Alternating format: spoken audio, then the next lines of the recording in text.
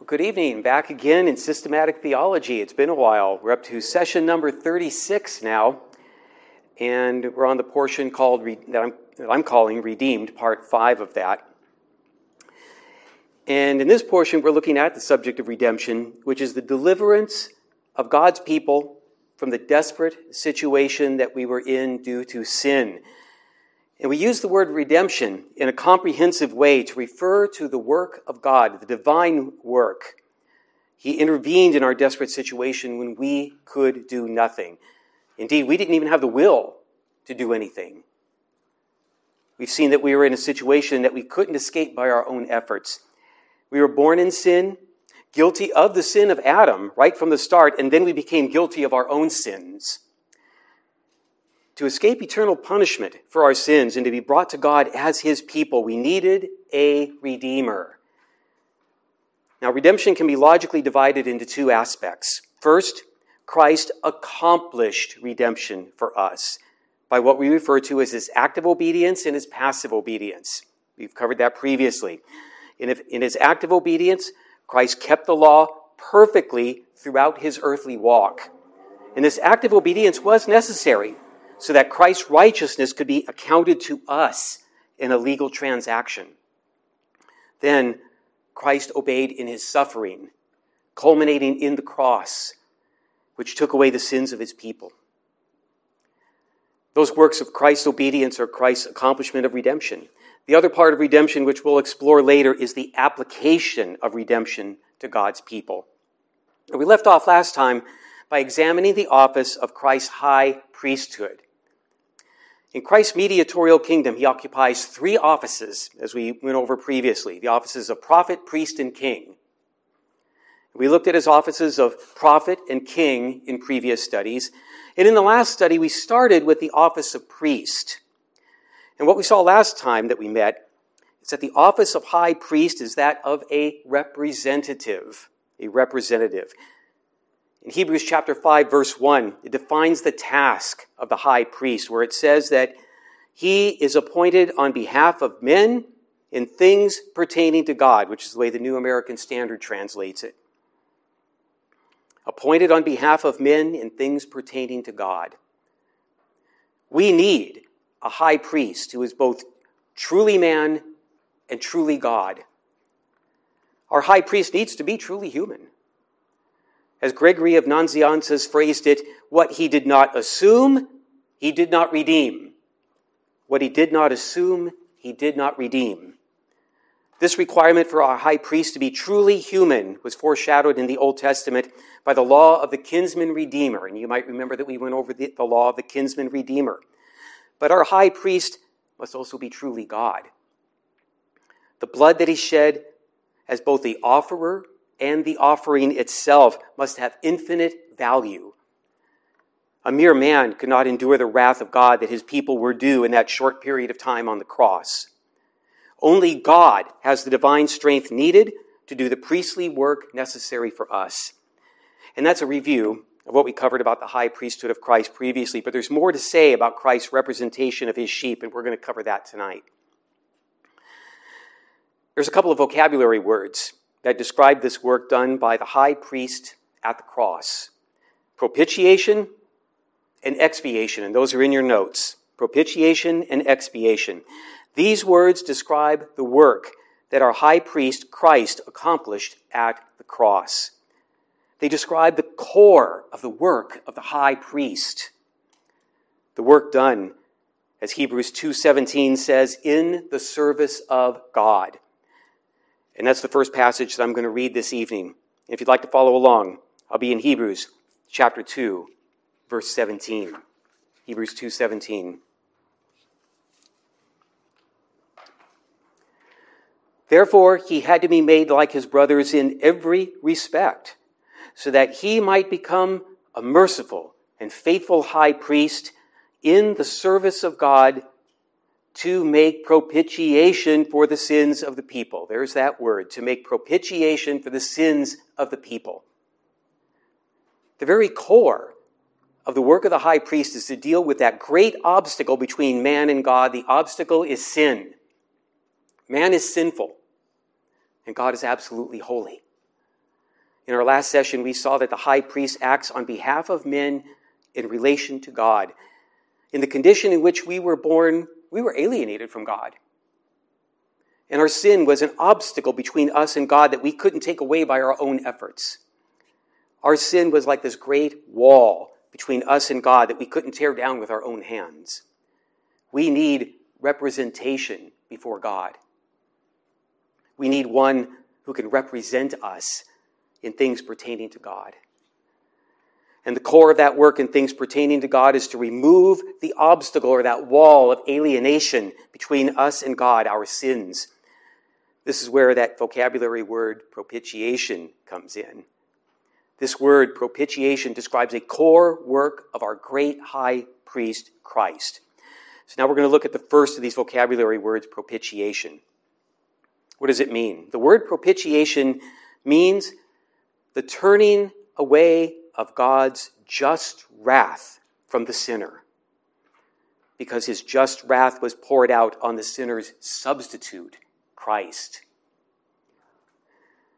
Because of God's attribute of perfect justice, sin must be punished.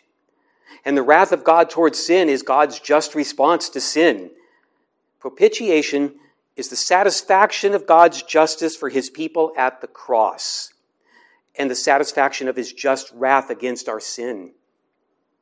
Once that obstacle of sin is removed, once God's perfect justice has been satisfied, once God's just wrath has been taken away from the sinner and poured out on our substitute, that alienation from God can be replaced with reconciliation. And as we saw in our last study, love was the motive, or as the theologian Berkhoff put it, the moving cause of the atonement. The moving cause of the atonement being love. In his love, God provided the substitute, the propitiation for our sins. Now, there's several passages that we could go to show us this, but I want to read from 1 John chapter 4, verse 10. 1 John 4:10. In this is love, not that we have loved God, but that he loved us and sent his Son to be the propitiation for our sins. Love was the moving cause for God to provide propitiation for our sins by the sacrifice of Christ. God loved his people even before his people loved him, while they were still enemies. As John says here, it's not that we loved God, but that he loved us.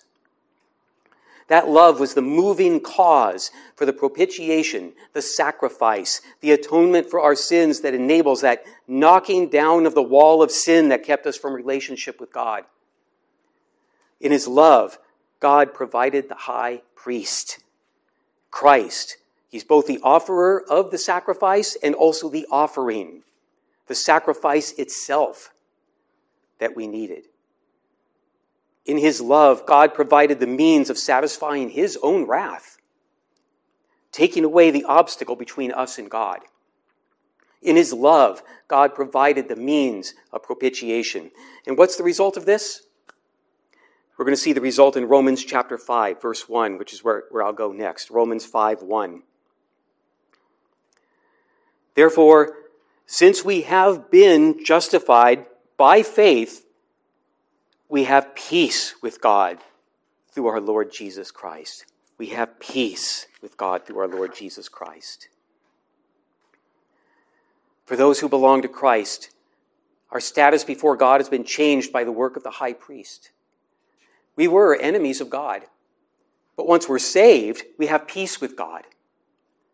We were under the wrath of God, but because of Christ's work of propitiation, that wrath was poured out on our substitute. We didn't do any of this by our own work. We couldn't do anything. We were dependent on the perfect work of our high priest. Other religions depend to some degree on the work of man to bring propitiation. They depend on their own efforts.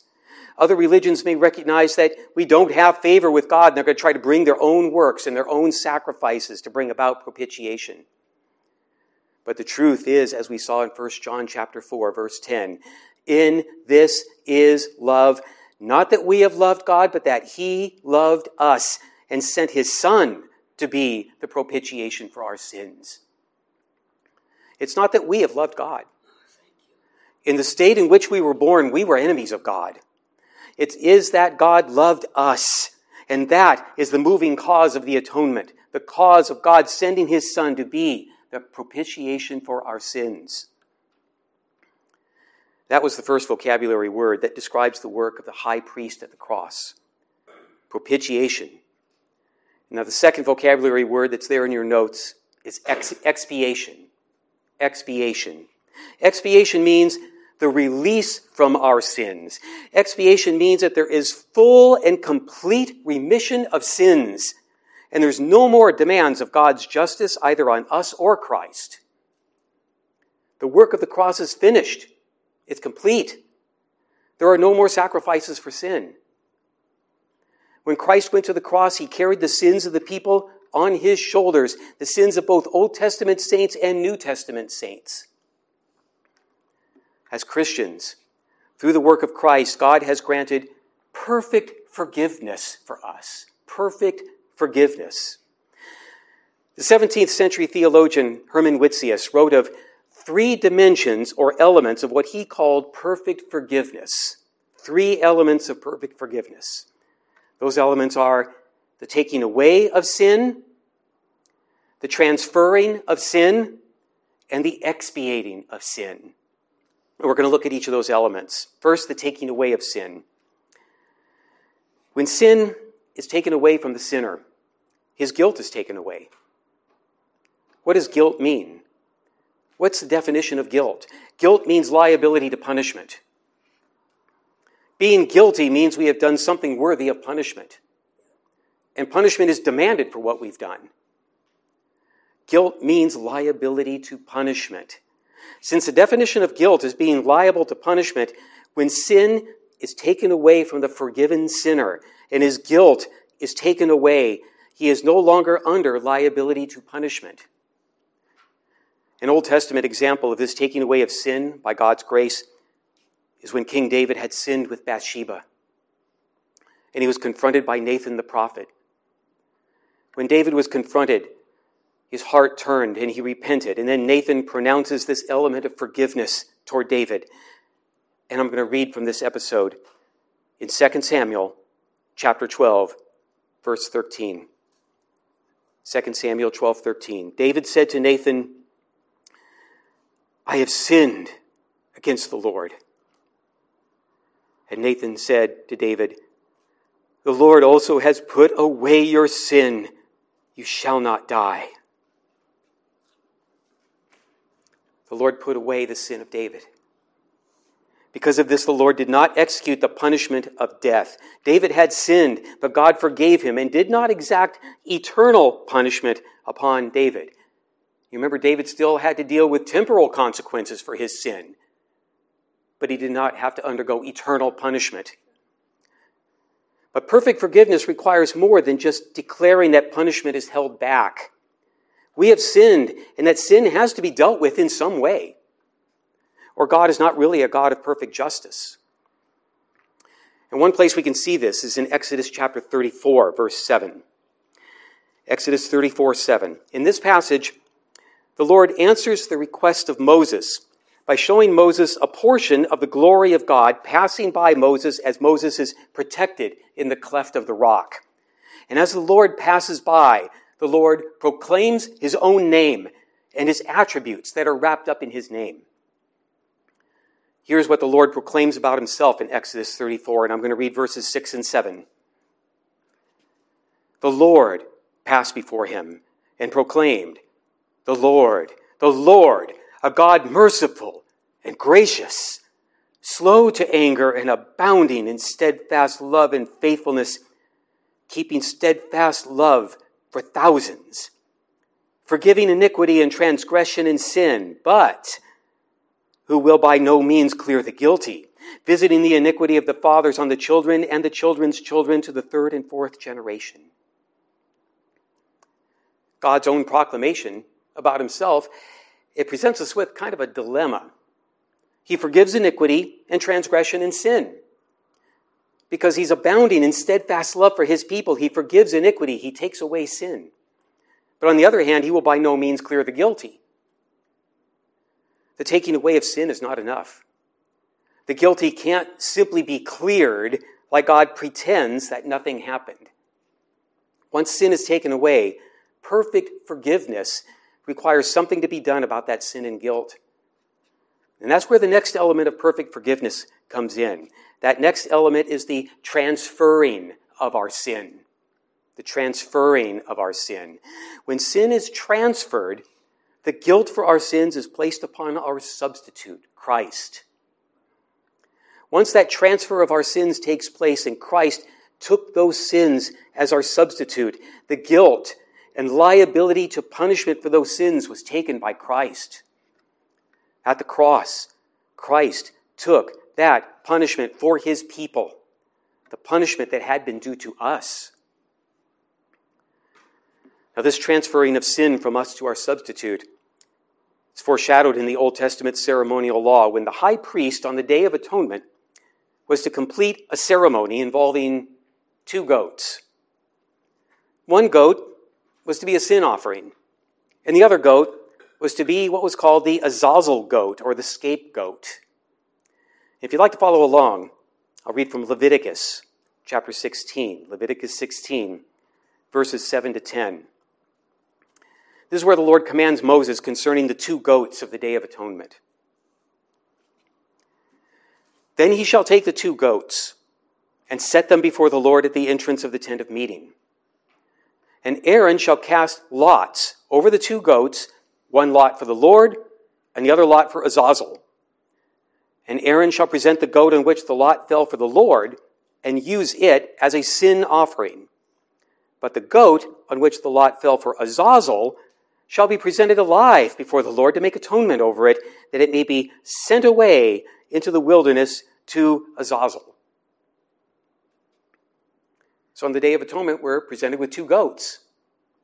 Aaron the high priest is commanded to cast lots over the 2 goats to see which goat will be the sin offering and which will be the Azazel goat, the goat that will be sent into the wilderness. And the point of using lots wasn't to leave the choice to chance, but to take the decision out of the hands of man. God was to make the determination on how sin was to be transferred and then removed. And here's what happened to the goat that was the sin offering. I'm going to read further on in verse 15. Then he shall kill the goat of the sin offering that is for the people, and bring its blood inside the veil, and do with its blood as he did with the blood of the bull, sprinkling it over the mercy seat and in front of the mercy seat. The goat that God chose by lot to be the sin offering was a type of Christ. This is a picture of the sins of God's people being transferred to the substitute, Christ. The blood of the goat was then shed, a picture of Christ shedding his blood for our sins. The wrath of God against our sins was satisfied at the cross because the sins of God's people were transferred to Christ. Christ carried those sins to the cross and bore the punishment for those sins there at the cross. But now we have another picture presented to us. And that is the picture of what happens to the other goat, the live goat, the Azazel goat. And I'm going to move forward to verses 21 and 22. And Aaron shall lay both his hands on the head of the live goat and confess over it all the iniquities of the people of Israel and all their transgressions, all their sins, and he shall put them on the head of the goat and send it away into the wilderness by the hand of a man who is in readiness. The goat shall bear all their iniquities on itself to a remote area, and he shall let the goat go free in the wilderness. The high priest was to lay both hands on the head of the Azazel goat and confess the iniquities, transgressions, and sins of God's people. The destiny of the sins of God's people is now tied to the destiny of this Azazel goat.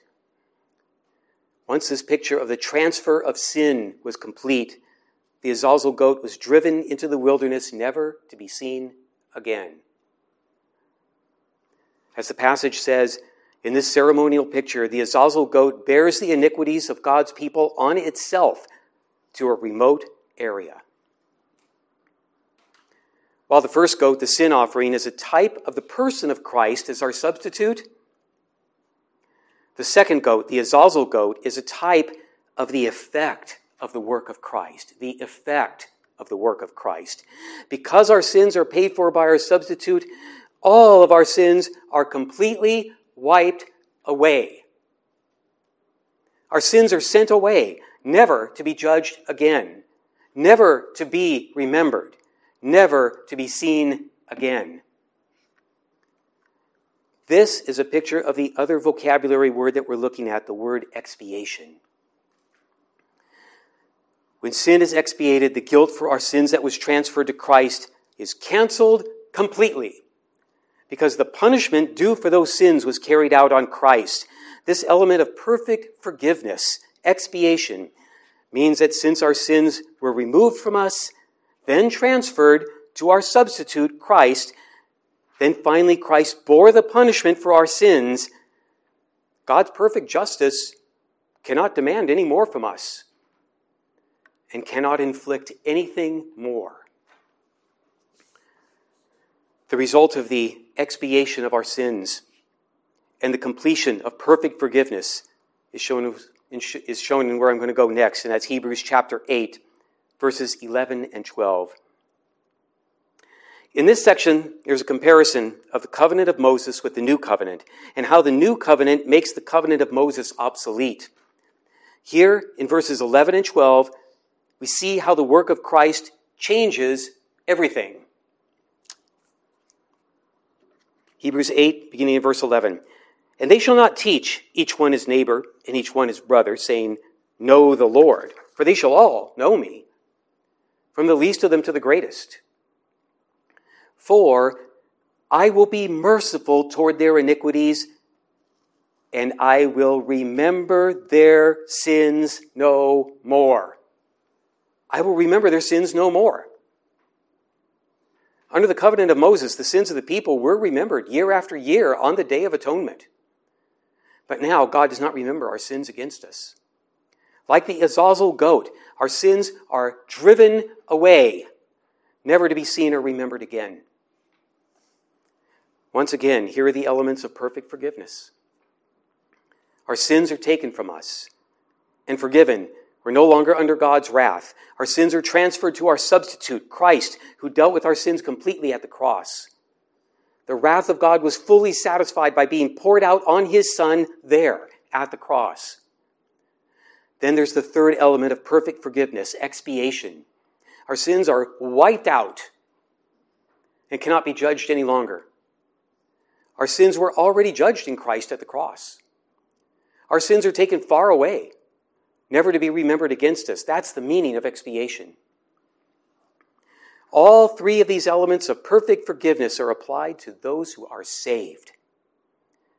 The demands of perfect justice are satisfied for those who belong to Christ by perfect forgiveness.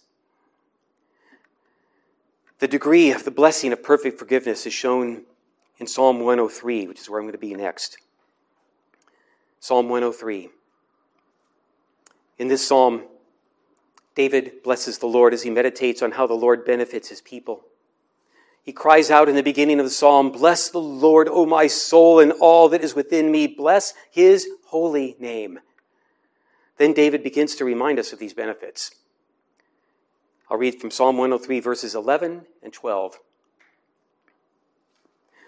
For as high as the heavens are above the earth, so great is his steadfast love toward those who fear him.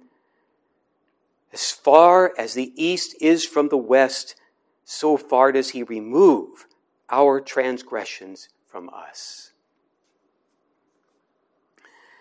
I like what Spurgeon preached about this passage, and here's a portion of what he preached, and I'll quote. Now God has taken his people's sins away from them to an infinite distance. That is to say, there is no fear that their sins should ever return to them. They are gone completely. I do not know how it is, but some of our friends of a certain school of theology believe that after men are pardoned, they may yet go to hell. I will not quarrel with them about that doctrine. If it gives them any comfort, they're welcome to it. It does not seem worthy to me, worthy of a God or even of a man. Poor is that pardon, which may yet be followed by eternal torment. If God has pardoned his people, surely no fresh proceedings can be opened, no subsequent indictment preferred against them. Who can lay anything to the charge of God's elect? There is therefore now no condemnation to them that are in Christ Jesus. And the other passage I want to point to is in Micah chapter 7. Micah chapter 7, verses 18 to 20.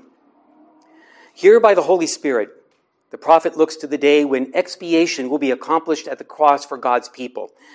The passage speaks of the moving cause of the atonement, God's steadfast love for his people. Then it speaks of the effect of the atonement, that our sins are completely removed. Micah chapter 7, beginning in verse 18. Who is a God like you, pardoning iniquity and passing over transgression for the remnant of his inheritance? He does not retain his anger forever because he delights in steadfast love. He will again have compassion on us. He will tread our iniquities underfoot. You will cast all our sins into the depths of the sea. You will show faithfulness to Jacob and steadfast love to Abraham, as you have sworn to our fathers from the days of old. You will cast all our sins into the depths of the sea. You may have heard accounts of the hunt for the sunken ship Titanic. It took until 1985 to locate the wreck of the Titanic. At the bottom of the ocean, 12,000 feet down. Modern technology was needed for this, since it's like saying, looking for a needle in a haystack. The metaphor of casting our sins into the depths of the sea shows how, in Spurgeon's words, our sins will never return to us. They are gone completely. Our sins were taken from us. They were transferred to Christ. Then, at the cross, our sins were expiated, which is a full and complete remission of sins. The priesthood of Christ was really a lifelong process while he walked the earth, then went to the cross. As our great high priest, Christ needed to be perfectly obedient to the law, gaining righteousness that could then be accounted to his people, then taking the sins of his people at the cross. Psalm 24 tells us of the qualifications needed to stand before the Lord in a state of blessing. These are qualifications that we can't meet by our own efforts. And I'll read from Psalm 24, verses 3 to 5. Who shall ascend the hill of the Lord? And who shall stand in his holy place? He who has clean hands and a pure heart, who does not lift up his soul to what is false and does not swear deceitfully, he will receive blessing from the Lord and righteousness from the God of his salvation. We've looked before in past sessions at this imagery of the mountain of the Lord as the meeting place between God and man. Who can ascend that mountain? Who can stand in God's holy place? Here's the requirements. He who has clean hands and a pure heart. This person in God's blessed presence must not lift up his soul to what is false. This person who stands in God's presence on his holy hill, this meeting place between God and man, must be without sin, with clean hands, and he must also be righteous with a pure heart, having lived a righteous life. If we were not in Christ, this would be cause for panic. But our champion, Christ, is our great high priest, our new federal head. He meets both qualifications. He never sinned.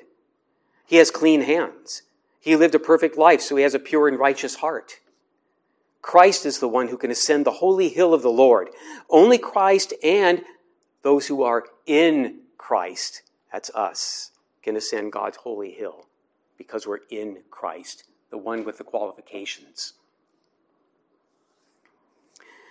Now that we've defined these two important terms of Christ's atonement, propitiation and expiation, and we've looked at the benefit of perfect forgiveness of our sin, we can move on to looking at the ongoing work of Christ as high priest. The ongoing work of Christ as high priest. We can say that the work of Christ on our behalf as high priest is assigned to two time frames. There's the work that Christ has already accomplished during his earthly walk, culminating at the cross. Then there's another time frame where there's an ongoing but different work as high priest. The work of offering for sin was completely finished at the cross. There's no more offering. The Old Testament priests, they had to keep offering over and over again. Their work was never finished. There was never enough animal blood shed. Hebrews chapter 10 boldly proclaims the difference between the ineffective animal sacrifices that never ended and the once-for-all sacrifice of Christ that is never to be repeated and does not need to be repeated. And I'm going to read from Hebrews chapter 10, verses 11 to 14. And every priest stands daily at his service, offering repeatedly the same sacrifices which can never take away sins. But when Christ had offered for all time a single sacrifice for sins, he sat down at the right hand of God, waiting from that time until his enemy should be made a footstool for his feet. For by a single offering, he has perfected for all time those who are being sanctified. There are no more sacrifices for sin. That part of the priestly work of Christ is done. It needs no repetition, and it is not to be repeated. One of the warnings to the Hebrew Christians in the book of Hebrews is against abandoning faith in that one sacrifice and going back to the system of animal sacrifices. And that warning is a few verses later. In Hebrews, we're still in chapter 10, verses 26 and 27. For if we go on sinning deliberately after receiving the knowledge of the truth, there no longer remains a sacrifice for sins, but a fearful expectation of judgment and a fury of fire that will consume the adversaries. The Hebrew Christians were in danger of having received the truth, then sinning by deliberately committing apostasy by rejecting the truth of the finished priestly sacrifice of Christ. The warning says that if they reject the finished priestly sacrifice of Christ, there was no longer a sacrifice for sins. Animal sacrifices would not atone for their sins. All that would be left is the expectation of judgment for their sins. Such a severe warning to the Hebrews should convince us of the importance of the doctrine that the portion of Christ's priestly work that involves his being the offering and the offerer, that's finished.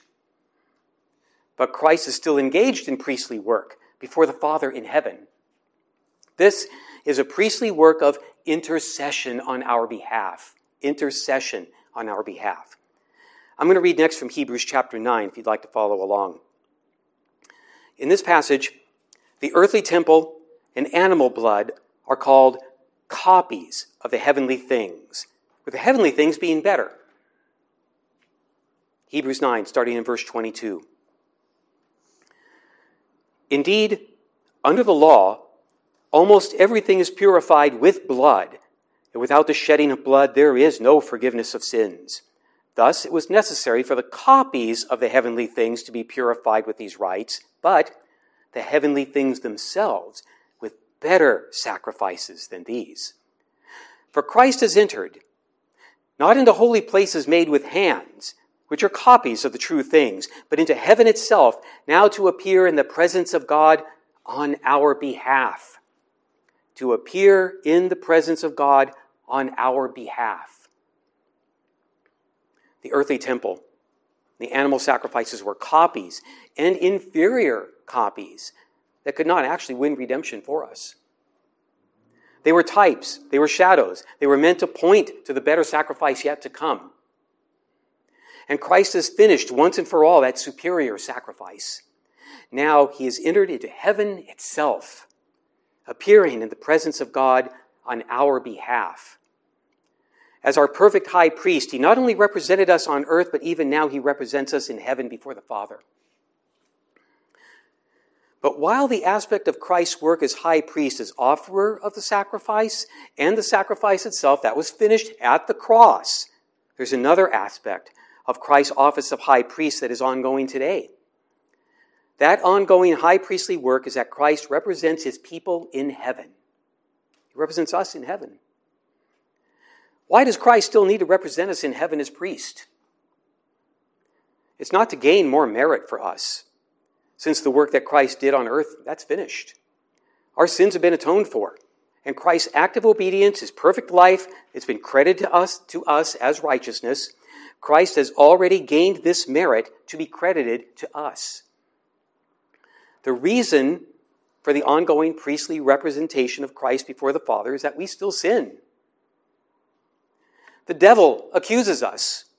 Our own conscience accuses us. The law accuses us. We need the ongoing forgiveness of Christ's work. We need Christ to hold forth before the Father his finished work. The Apostle John writes of this ongoing work of Christ in heaven before the Father in 1 John chapter 2, verses 1 and 2. Here, John first encourages us to refrain from sin. But then, of course, since we still do sin, John tells us of the remedy. 1 John chapter 2, I'll begin in verse 1. My little children, I am writing these things to you so that you may not sin.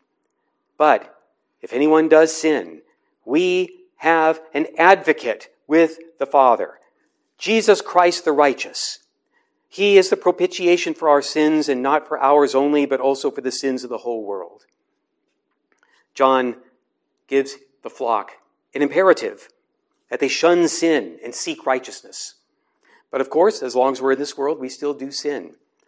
John gives the remedy for when we do sin, and it's the twofold intercession of Christ. Verse 2 speaks of the propitiation for our sins that Christ has already completed at the cross. With the words, "It is finished," the wrath of God is propitiated, meaning that the wrath of God is turned away from us because Christ, as our high priest, took that wrath for us. Then in verse 1, John speaks of the ongoing work of Christ, our high priest, in heaven today at the right hand of the Father. He is our advocate. In the Greek, that's parakletos, the one who appears on our behalf before the Father. The one who appears on our behalf before the Father. What is this intercession? The theologian Geerhardus Vos phrases the central feature of Christ's intercession like this, and I'll quote, "This intercession is, as it were, only a continuation of the sacrifice. As the Lamb was slain from the foundation of the world, so by this presentation it remains slain until the end consummation of the ages with ever-atoning sacrificial blood. Christ appears before the Father on our behalf as our continuing high priest, testifying of his own completed sacrifice that has already addressed our sin. This appearing of Christ on our behalf by presenting himself as the Lamb slain for our sins is shown symbolically in the book of Revelation. And we're going to look next at Revelation chapter 5. Revelation chapter 5, verses 5 and 6. And here, John is witnessing the one seated on the throne, holding the scroll with 7 seals. An angel proclaims a question. Who is worthy to open the scroll and break its seals? At first, no one could respond to the angel by stepping forward, and John begins to weep because no one was worthy. But then one steps forward. The only one in heaven, earth, or under the earth who is worthy. When there was no other hope, the Lion of the tribe of Judah steps forward. But then Christ is also described in another way. I'm going to read from Revelation chapter 5, verses 5 and 6. And one of the elders said to me, "Weep no more. Behold, the Lion of the tribe of Judah, the root of David, has conquered so that he can open the scroll and its 7 seals." And between the throne and the 4 living creatures and among the elders, I saw a lamb standing as though it had been slain. A lamb standing as though it had been slain, with 7 horns, with 7 eyes, which are the 7 spirits of God sent out into all the earth. I want to call our attention to how Christ is symbolically portrayed in the vision. He is a lamb standing as though it had been slain. And that's unusual. A slain lamb doesn't just get up and stand. But Christ was slain, and he died, and then he was resurrected, and he lives. But the symbolic portrayal here says, as though it had been slain. The Lamb, Christ, is symbolically shown as visibly reminding all in heaven that he had been slain, with the atoning effects of that sacrifice still in force.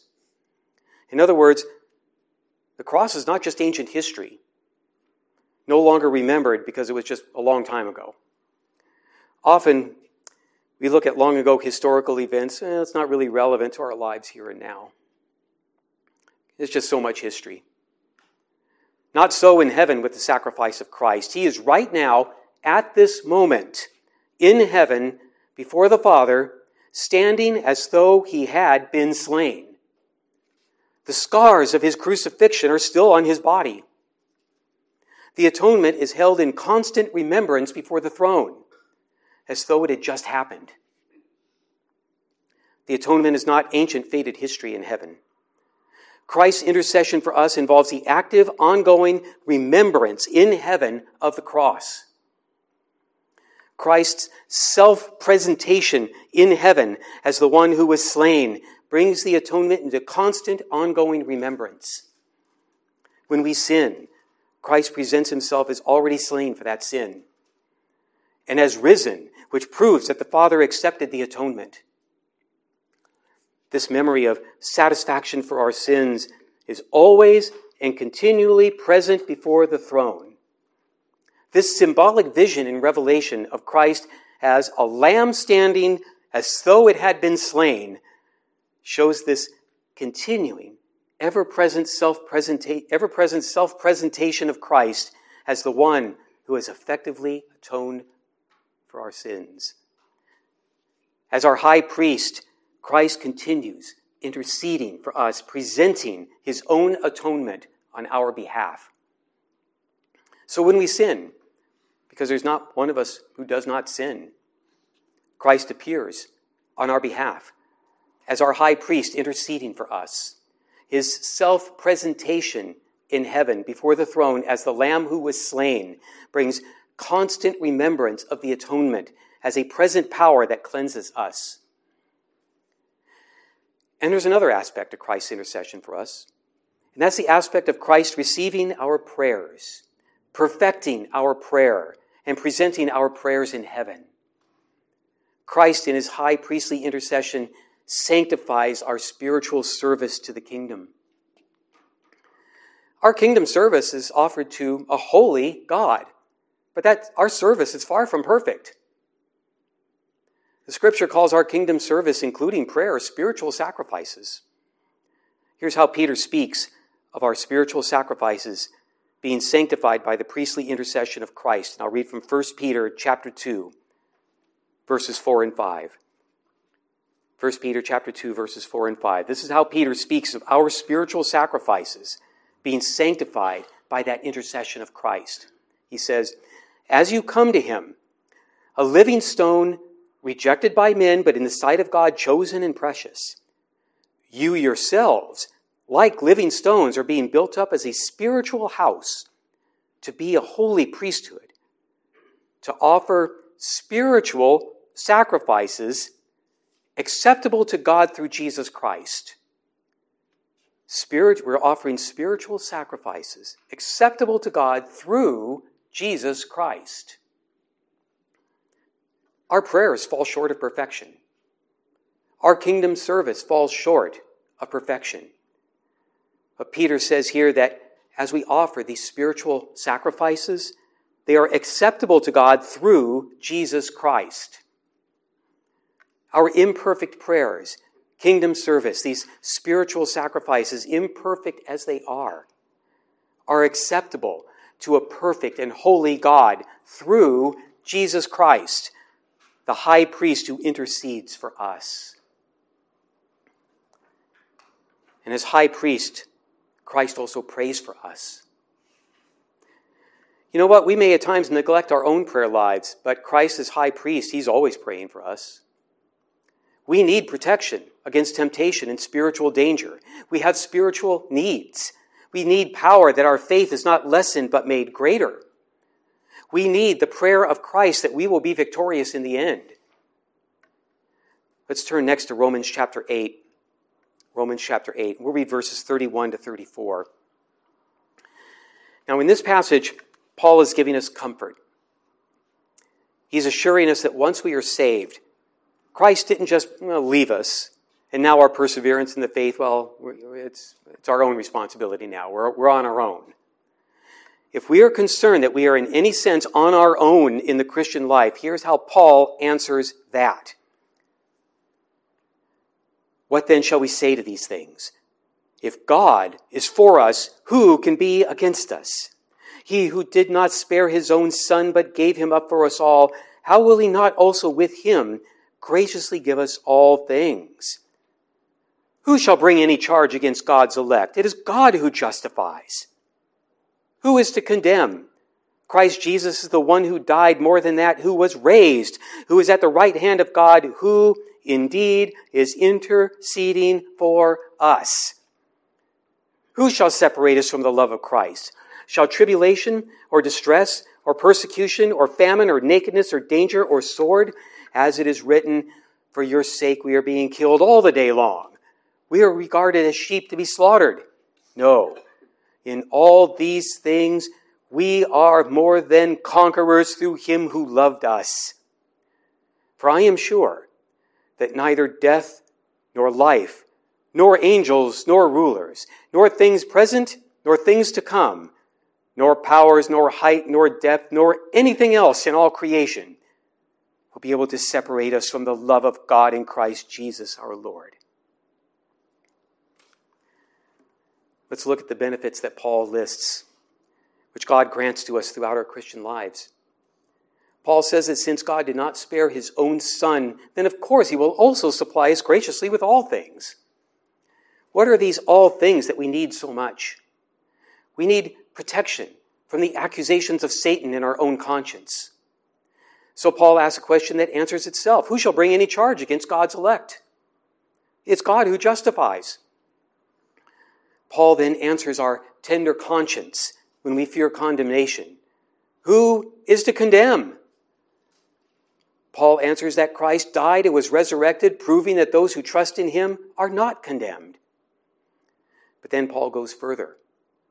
After pointing to these events in history, Christ's death and resurrection, Paul points to Christ's current work as high priest, who is at the right hand of God, who indeed is interceding for us.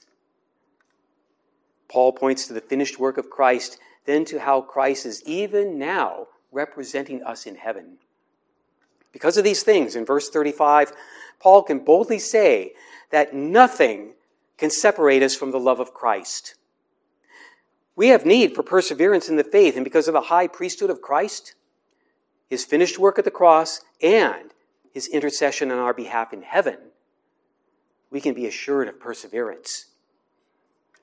The book of Hebrews also comforts us with the knowledge that Christ is even now interceding for us in heaven. We're going to turn next to Hebrews chapter 7, verse 25. Hebrews 7:25. Consequently, he is able to save to the uttermost those who draw near to God through him, since he always lives to make intercession for them.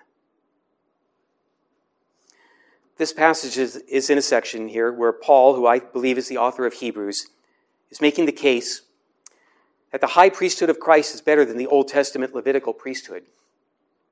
One of the reasons that the Old Testament high priests died, and others had to take over to replace them. There was no real continuity. Instead, there was a chain of high priests from one generation to the next. But since Christ is risen and no longer subject to death. Verse 25 says that he always lives to make intercession for us. Because the high priesthood of Christ has real continuity and is not interrupted by death, Christ is able to save to the uttermost. Christ represents us in his intercession for us in a way that is continuous. It does not stop short of completion. Christ intercedes for us in protecting us from the accusations of Satan, protecting us from the accusations of our conscience. Christ intercedes for us in displaying his own sacrifice before the throne as the basis for our forgiveness of sins. Christ intercedes for us in asking the Father for every spiritual blessing associated with salvation to be applied to us. Finally, Christ intercedes for us in ensuring our perseverance in the faith until we are brought into his presence forever. As Hebrews 7:25 says, he is able to save us to the uttermost, because he always lives to make intercession for us. Here's a quote from the 17th century Puritan John Flavel on Christ's intercession for us, and I'll quote, "It is his name that gives our prayers their acceptance, because the Father can deny him nothing. Therefore, your prayers are not denied. Does God condescend to hear you in the day of trouble? Does he convince you by your own experience that your prayers have power with God and do prevail? Oh, see how much you owe to your dear Lord Jesus Christ for this high and glorious privilege." With Christ being such an appropriate mediator for us, it's strange that there's many who seek out other mediators. An example of those who seek out other mediators is the Roman Catholic Church. Why should we never seek out another mediator other than our high priest, Jesus? To close out this section of systematic theology on the high priesthood of Christ, let's turn to 1 Timothy chapter 2. 1 Timothy chapter 2. Here we're going to see a strong affirmation of the uniqueness of Christ as our mediator. I'm going to read from 1 Timothy 2, verses 5 and 6. "For there is one God, and there is one mediator between God and men, the man Christ Jesus, who gave himself as a ransom for all, which is the testimony given at the proper time." Just as there is only one God, there is only one mediator between God and man. In studying about Christ's office as priest, we've looked at our need for a high priest, the qualifications of a high priest, the work of the high priest, and why our perfect high priest, our perfect mediator, must be truly God and truly man. Only one person meets these requirements. As verse 5 says, there is one mediator between God and men, the man, Christ Jesus. Angels can't mediate between God and man. Dead saints can't mediate between God and man. Mary cannot mediate between God and man. There is one mediator between God and men, the man Christ Jesus. Once again, why should we never seek another mediator other than Christ? The Reformed document, the Belgic Confession, answers this question. I'll quote from the Belgic Confession on this question. "For there is no creature, either in heaven or on earth, who loves us more than Jesus Christ, who, though he was in the form of God, yet made himself of no reputation, and took upon him the form of a man and of a servant for us, and was made like unto his brethren in all things. If then we should seek for another mediator, who would be well affected toward us, whom could we find who loved us more than he, who laid down his life for us even when we were his enemies? And if we seek for one who has power and majesty, who is there that has so much of both as he who sits at the right hand of his Father, and who has all power in heaven and on earth?" Belgic Confession is so eloquent when describing why we should not and cannot seek a mediator in Mary or the Roman Catholic saints or any other mediator. Christ loves us more than any creature could. For there is no creature either in heaven and earth who loves us more than Jesus Christ. And also, only Christ has the power and majesty to represent us before the Father. And if we seek for one who has power and majesty, who is there that has so much of both as he who sits at the right hand of his Father and who has all power in heaven and on earth? The intercession of Christ for his sheep is infallible. It cannot fail. The Father always hears the Son. Our high priest is even now, at this minute, interceding for us at the right hand of the Father. We finish the section now on the accomplishment of redemption. And where we're going to be headed next is the application of redemption, or what happens when an individual elected by God in eternity is actually saved. We'll be going into that next. Thank you so much for coming tonight.